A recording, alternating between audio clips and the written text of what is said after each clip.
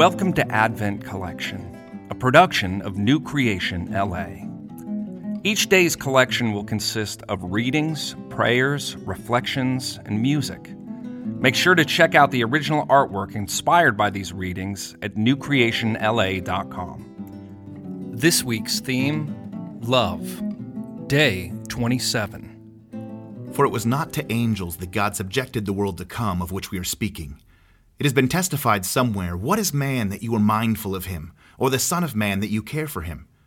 You made him for a little while lower than the angels. You have crowned him with glory and honor, putting everything in subjection under his feet. Now, in putting everything in subjection to him, he left nothing outside his control. At present, we do not yet see everything in subjection to him, but we see him who for a little while was made lower than the angels, namely Jesus, crowned with glory and honor because of the suffering of death, so that by the grace of God he might taste death for everyone."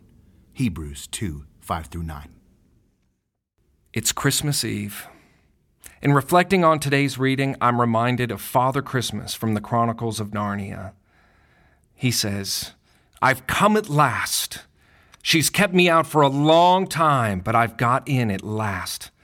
Aslan is on the move. The witch's magic is weakening."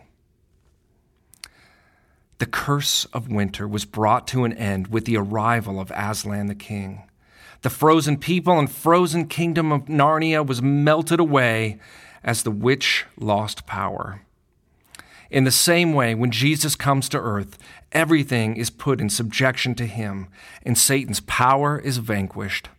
Our frozen hearts are melted at the King's arrival in our lives, and the curse begins to be undone. Yet we cannot see everything in subjection to him until he comes again. I hope that these readings over the last 24 days have prepared you for this day and awakened your longing for Jesus to return. May this Christmas bring you hope, peace, joy, and love. King Jesus, thank you for putting humanity upon yourself. You became weak so that I might become strong. You laid down your life so that I could be raised. May I live in the confidence that everything has been put in subjection to you. Thank you for the hope of your promises, for the joy that comes with your arrival, for the peace that is restored through faith, and for the love that you first demonstrated and now call me to live out. Amen.